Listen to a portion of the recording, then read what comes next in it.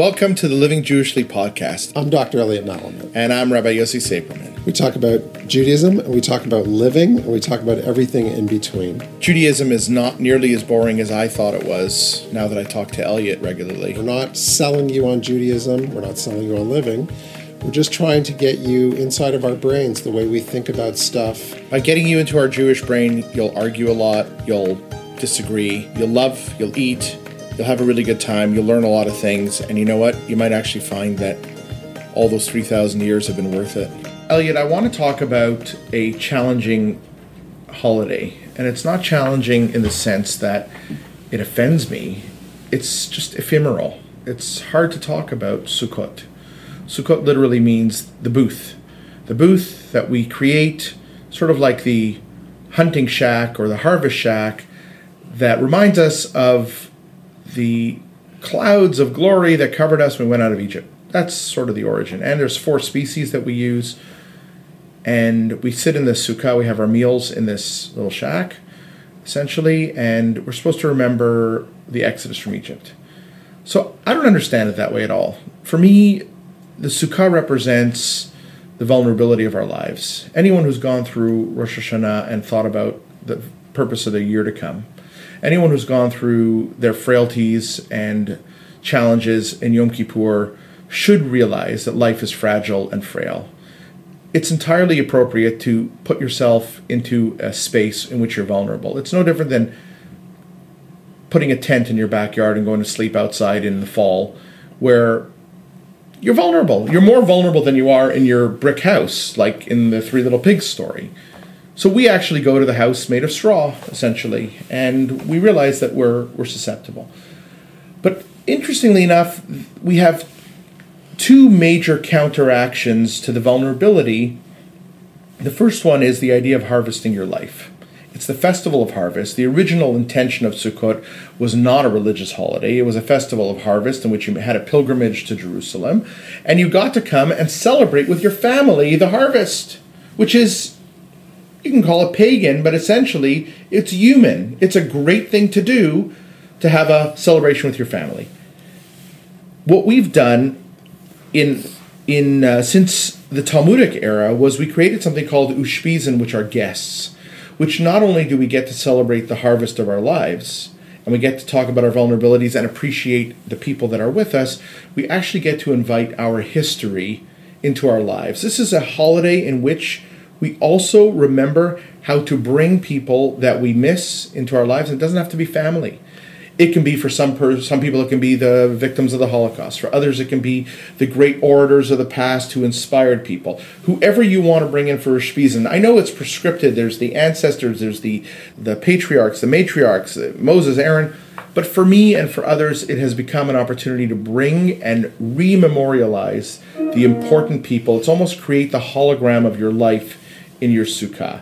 Because when you're feeling vulnerable, the object of the lesson is, what did my ancestors do? Because we survived. We made it. So how do we continue both to harvest the joy and harvest the history of our lives? The last part of Sukkot, which I always find striking, is the 4 species. Because it is really unusual for a festival to involve 4 species. The myrtle, which is a fairly common plant, grows in marshy areas. The willow grows on a stream of water. The etrog is a citron or some form of lemon-like fragrant fruit. And then there's the lulav, which is sort of a spine-shaped palm branch, which, as we know, that there's a commonality between Palm Sunday and Sukkot. It has to do with the relationship Jesus had to the temple and so on. What's fascinating to me is that Jewish tradition typically uses objects as food or as sacred. In this case, we're using it, again, in that pagan fashion to pray for rain and fertility. And the way we understand it is the myrtle looks like an eye, and the willow looks like the lips. The etrog, the citron, represents the heart, and the lulav represents the spine.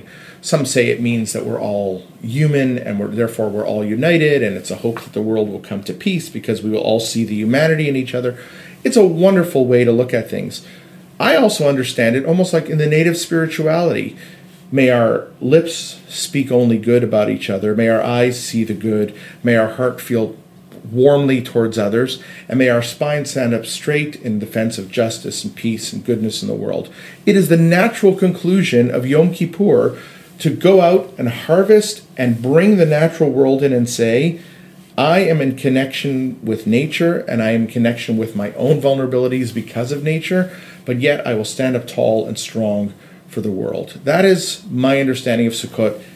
It's certainly slightly abstracted, but ultimately that is what it comes down to, is creating a framework for vulnerability, reclaiming of memory, harvesting your life, and then connecting with nature at a time of transition, which is the fall, and it's a beautiful time for me. So, Yossi, I want to think about what you're talking about in terms of vulnerability, because it seems to me that one of the deeper things that goes on in this holiday is the relationship of vulnerability to space, meaning being outside. I think human beings have an interesting relationship with being outside. It's very liberating, like the notion of getting out of the house, even when we talk about it, suggests a certain kind of freedom, a certain kind of sociability, like you're not isolated, especially in cold weather countries, and a sense that there's something out there for me, right? And that's magnified when you go into nature, right? Which people associate with getting back to themselves, with a sense of tranquility, and so on.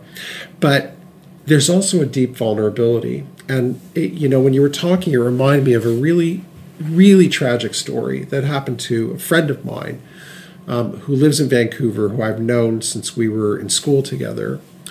And we kind of lost touch, but I found out some years ago that she'd gotten married. She had a daughter, and one weekend, husband and daughter went out camping in the mountains out in BC, and there was a kind of an avalanche, and they died. So my friend is left without a world, right? Her husband and daughter die that day. She wakes up, it's a new world, right? And there's this enormous, thinking about them, because it's hard not to. You think about them on their last night out there in the cold, camped out. And they were experienced. Her husband was a really experienced camper. It was just a fluke thing, the RCMP said. They're out there. They're vulnerable to the elements. But obviously, you go out there because there's something about being out there that creates a new kind of consciousness for a human being. Like, why do you go camping in the mountains? Because it's going to evoke something in you emotionally that you're not going to get in your basement or your living room. I think that this holiday is saying something to us about the ability to go outside of ourselves, to go into a space and have a new thought. Like, I actually think that the way you talk about things in the Sukkah should be different. That being in a different geographical proximity should actually create a new kind of way of thinking, a new kind of way of singing, of relating to each other. There's something about shifting the space that should create that.